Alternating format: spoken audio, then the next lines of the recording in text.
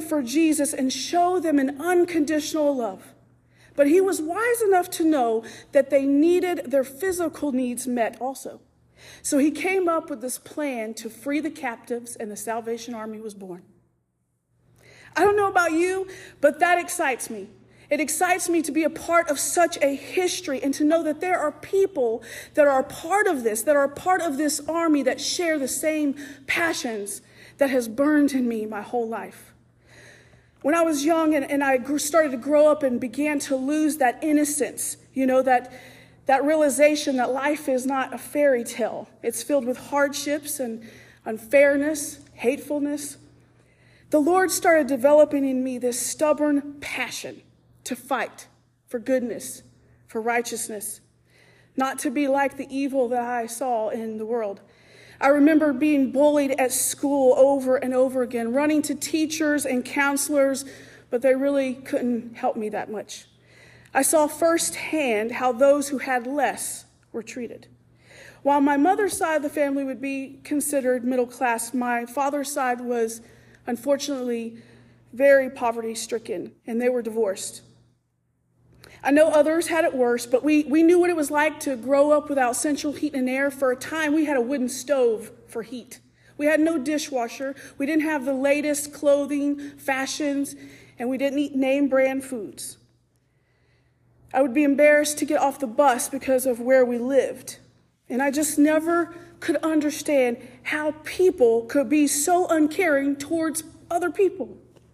So a fight for the little guy, the underdog, developed in me. And I could not stand the bullies. And eventually, I made it my mission to stand up to them. Probably not always the way God would have intended me. But I knew life was not meant to be like this, that people were not made to act like this, that God had originally created us in his image to have a better life and to treat people better. Last week, as I mentioned, we started looking at Jude verses 17 through 23, and we saw how there's these illusions that the devil tricks us into, right? We saw that the weapons of this world are not the weapons that we fight with, but we fight with the divine power of God. We discussed the first half of these verses that we're not fighting in our own strength, but by abiding in love and God's grace, by building our faith, and by a spirit-filled prayer life. Well, today, as I said, is our finishing round, and we're going to finish out these last couple of verses focusing on 22 and 23. And we're going to continue this study of how we fight. So let's read just those last two verses. Be merciful to those who doubt. Save others by snatching them from the fire. To others show mercy mixed with fear, hating even the clothing stained by corrupted flesh.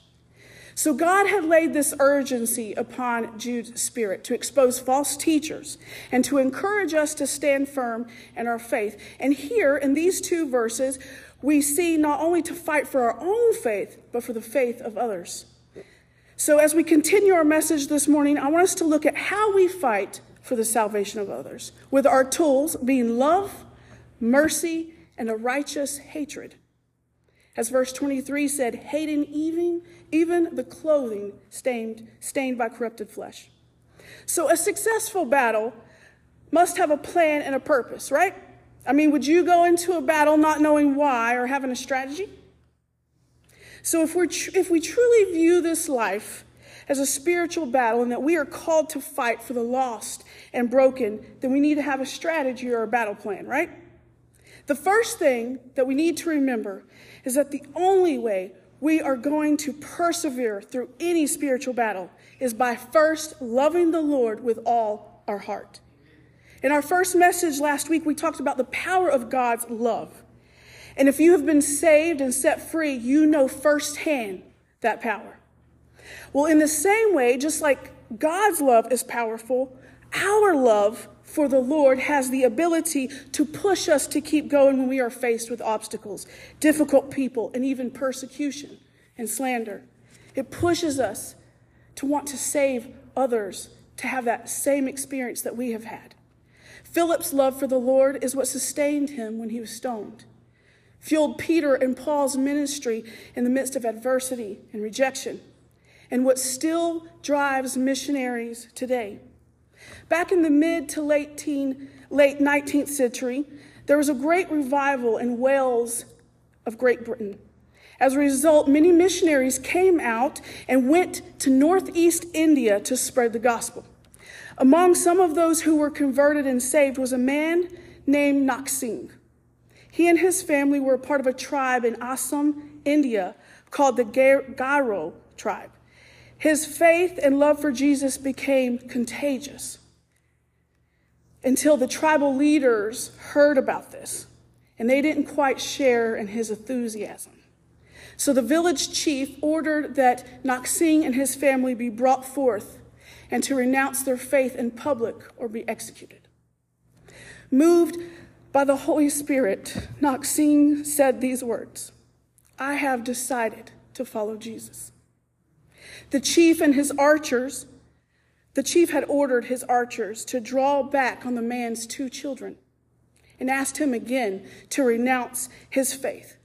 But by being so overwhelmed by the love of God, he continued saying, "I have decided to follow Jesus. No turning back. No turning back." With that, the archers released the arrows into the 2 boys.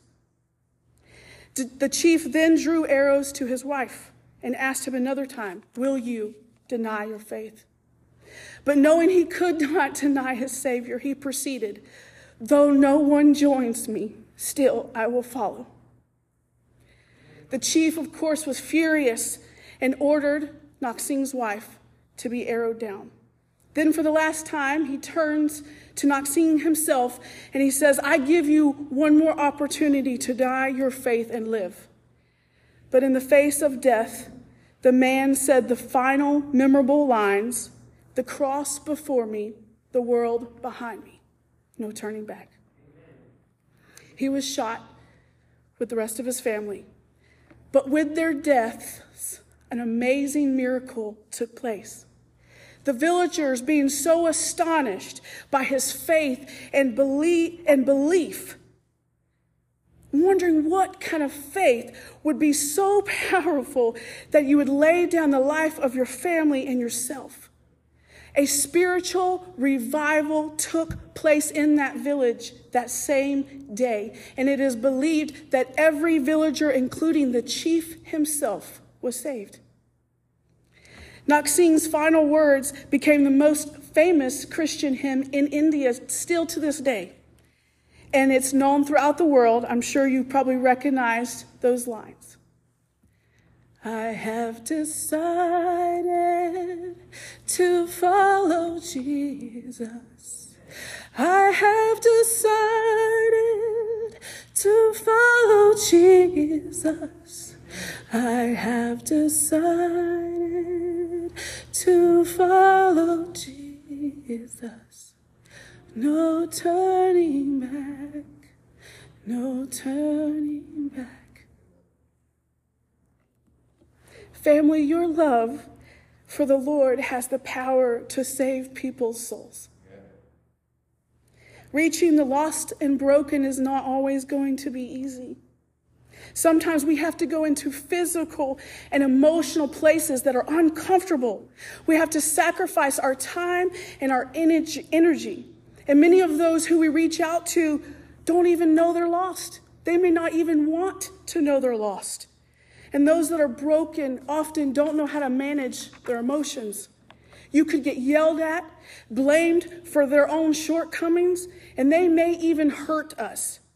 But your love for Jesus and for the Father is what is going to help you keep your focus and persevere through these moments so that you can still be Jesus to them.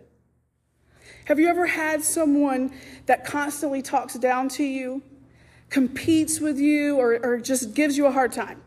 Would you say that you love them? It's hard to love people at times, especially when you're dealing with someone who's negative or hateful. And the only way you're going to be able to love them through it, forgive them, and be Christ in their life is by loving the Lord with all your heart and doing it for him. Colossians 3:23 through 24 reminds us, whatever you do, work at it with all your heart as working for the Lord, not for human masters, since you know that you will receive an inheritance from the Lord as a reward. It is the Lord Christ you are serving. So when our love for Jesus becomes our motivator, and when we see our role in earthly relationships as serving Christ, it frees us from anger. It frees us from that hurt and all those other negative emotions that Satan wants to control you with in those moments. And it allows you to begin to see that person in a more positive way, the way that Jesus does, allowing you not only to see the good or focus on their bad, but also to see their good. Maybe for the first time, you see a strength in that person that you didn't see before. Could be like how quickly they caught on to something and solved a problem, some knowledge or skill set that they had that you didn't really pay attention to before. And even their bad traits, they begin to look different when we see them through the eyes of Jesus. You all of a sudden will begin to see a person who's trapped by the devil's illusions. The Holy Spirit may even reveal to you a deeper issue that is causing them to act the way that they do. See, your love for the Lord will allow you to love them in a way that goes beyond worldly love, to develop a spiritual agape, unconditional type of love. And it puts all of those things into that right perspectives. And truth be told, it makes people more tolerable. So let's look back at our scripture. The next instructions given to all believers in verse 22 and 23 is straightforward. It says, being merciful to those who doubt. Save others by snatching them from the fire. Now, this is not a suggestion.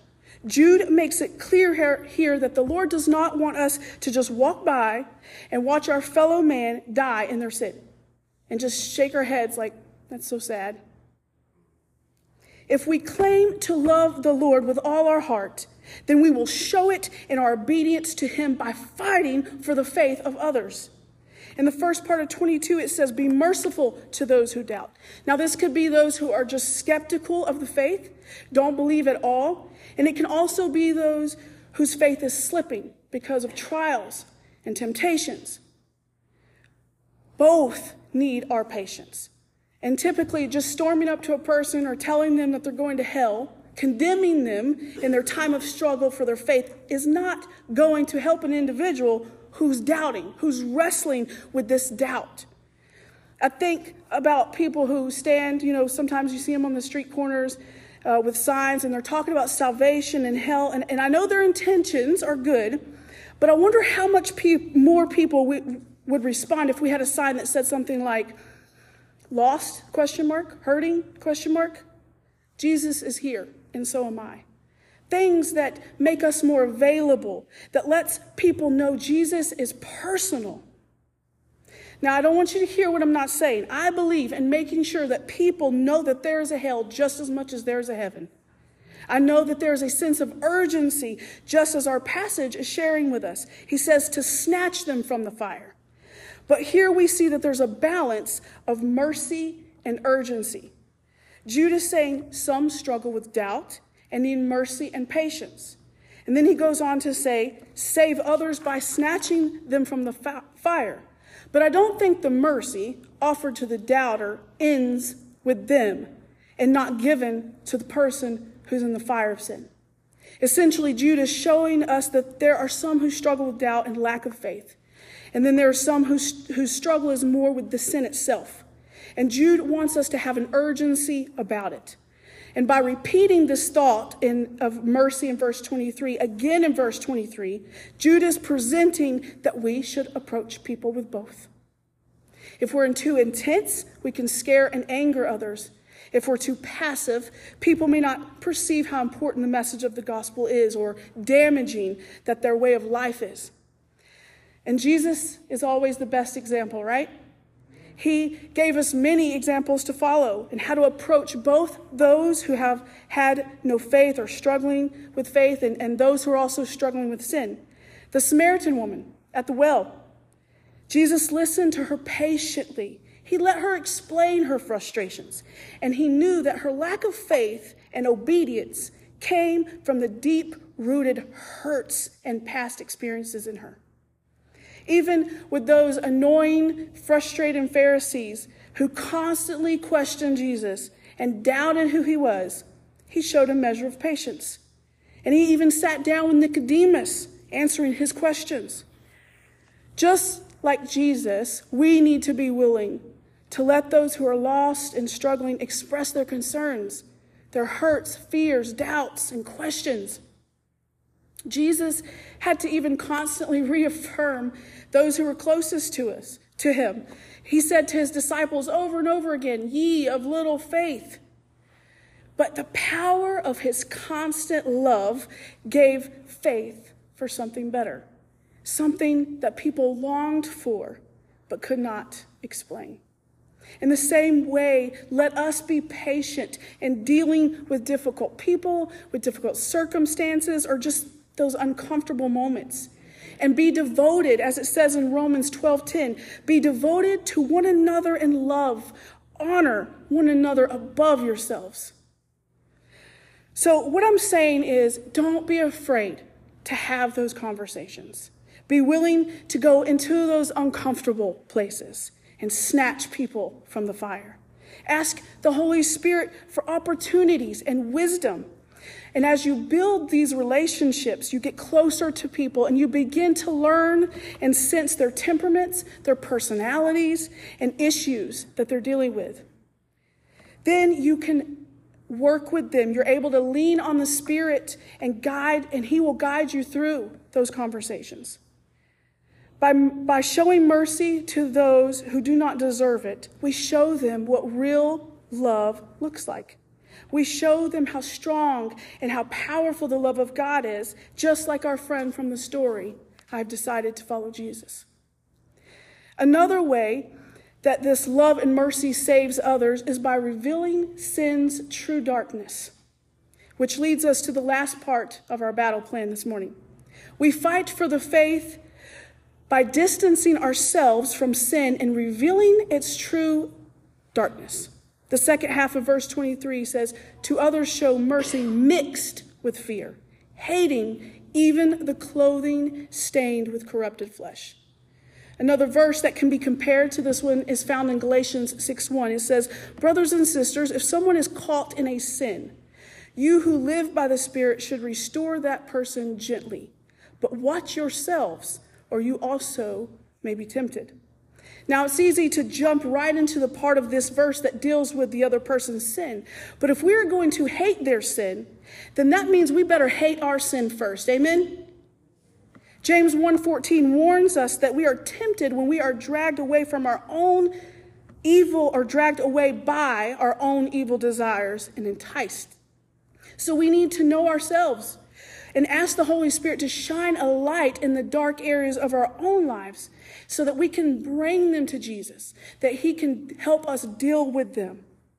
And when it comes to praying about this sin, pray that the Spirit would create a disgust in you for it, that you would have a righteous hatred for sin, that you would see the evil in it. Now, I'm not saying hate yourself. I don't want you to condemn yourself, but hate the sin. Hate the evil that is in it, to see it for what it is so that it will disgust you. You see, God has this way of gently bringing specific sin to light in us, to show us. And when he does, don't ignore it. We must surrender it to him and ask for forgiveness. Just remember, it is not up to you to be good enough and fix your sin. So don't get caught in this trap of trying harder. But be open to seeing the truth, admitting the sin. And when it's revealed to you, surrender it. Because it's the work of grace. It's the work of the Spirit who sets us free from sinful desires and acts. Fighting for our faith is not about our effort to be righteous, but is about letting the Spirit fight for us and through us. And I would not be doing my job if I did not remind us that even when we give these sins over, even when we surrender it, Satan will bring it back up. He will tempt us again. even after we've been delivered, okay? In this passage that we read from Galatians and what Jude 23 is alluding to, it's telling us that one of these times that Satan tempts us with sin, even from our past, is when we're trying to help others. A lot of times, it'll be someone who's struggling with the same sin that you were already delivered from. It's the same sins that enticed you the most. For example, if your sin was anger, then you can bet at some point you're going to find yourself in a circumstance and be tempted to lose your temper with someone who's struggling to cool it as well. But in order to help them, you can't let their sin be your sin, right? So you have to remember that we have to have this righteous hatred toward the sin, not the person. Remember, this is a spiritual war. And the enemy does not play fair. He is going to tempt you with the very things, and he's going to tempt you when you least expect it. So when that time comes, remember God's word. Remember his promises. And one of those is found in 1 John chapter 4, verse 4. And say it out loud. You, dear children, are from God and have overcome them, because the one who is in you is greater than the one who is in the world. And remember these lessons that we've been learning from last week and this week, that your strength comes from the love of God and for God. And lastly, remember, it is not you or I who delivers people. Even if you manage to get their attention and pull them away from the fire of sin, it is the Holy Spirit who stops them from jumping back in. You and I have been called to fight. Fight for the faith of others by being Christ to others, with a sense of urgency and determination, showing them love, mercy, and a Jesus who has the power to set them free. So look at sin, look at this sin that people walk in just like an ugly outfit, okay? Jude uses the analogy of clothing that is stained and contaminated by sin. You see, our clothing is supposed to be like the latest and greatest, the cleanest, sharpening outfit walking down the street. That's why I like this uniform. Not only does it look good, but it is made of the finest material that will never get dirty, fade, or tear. And the best part is you don't pay a dime for it. It was handmade just for you, and it is not something that you could earn. Colossians chapter 3, 12 through 14 tells us that these clothes are compassion, kindness, humility, gentleness, and patience. And when you wear these clothes, it makes you stand out among everyone. And when you come alongside others and you show it to them, it causes the scales to fall off their eyes, and all of a sudden they can see how dirty and raggedy their clothes really are. Then you get to be the one that tells them about the maker who created one just for them. A study Bible that I have, it says, fighting for the faith is not just a vigorous defense of the Christian faith, but an advancement of the gospel as well. We are not fighting this war just to defend our faith among the world, but we are fighting lies and illusions of an enemy who blurs the truth and extinguishes true love, who uses people against people.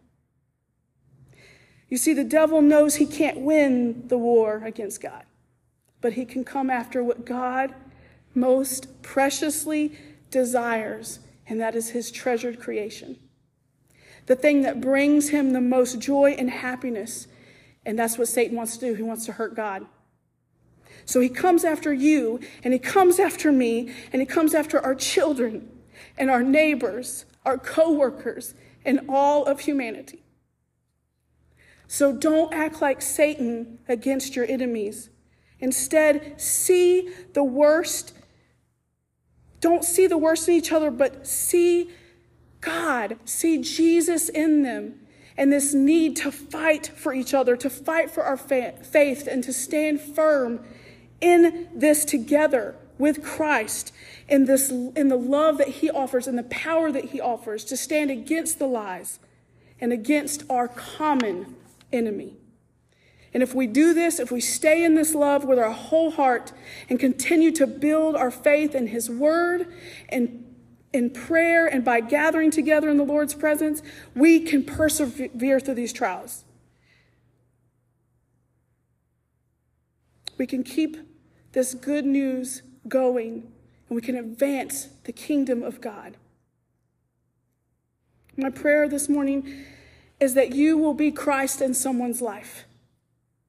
In the words of William Booth, once again, while there remains one dark soul without the light of God, I'll fight. I'll fight to the very end.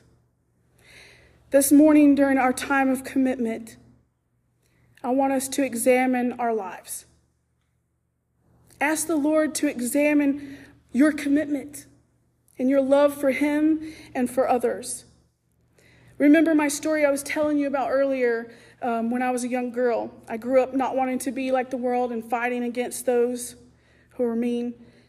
I wish I could tell you that I never wavered or was persuaded by Satan, but that's not true. I got so rebellious I became selfish and developed the traits being like the very people I despised. This world is hard, and it's not always going to bring out the best in us.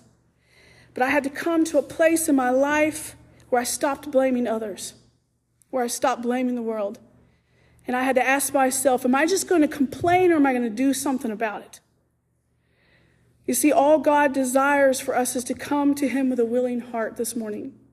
And he'll do the rest of the work. If you have sin in your life, if you know that God has been trying to show you something and deliver you from something, give it to him. Surrender. It's time to just give up.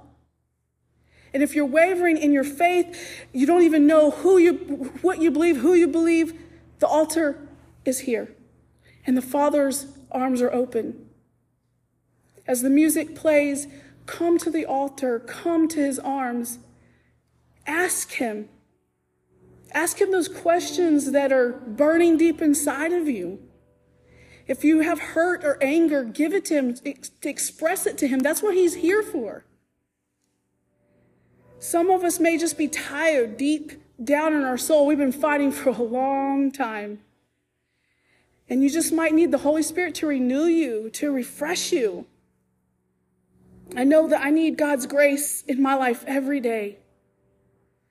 And I have to have that grace being poured into me so that I can give it to others. So this place is here for you this morning. His Spirit is here for you this morning to receive just that. If you're tired, just rest in his love this morning. Just come and let him love on you. Dear Heavenly Father, we invite your Spirit here, Lord God. We know that you're here, Father. We know that you have called us to fight for our faith, to fight for others, Lord. We know that you love us. Lord God, give us courage in these moments. Give us strength to surrender to you, Lord. And when we need refreshing, God, pour your Spirit over us and in us. Help us, oh Lord, just to rest in your love, to face the new day and a new fight, to do it your way. In Jesus' name.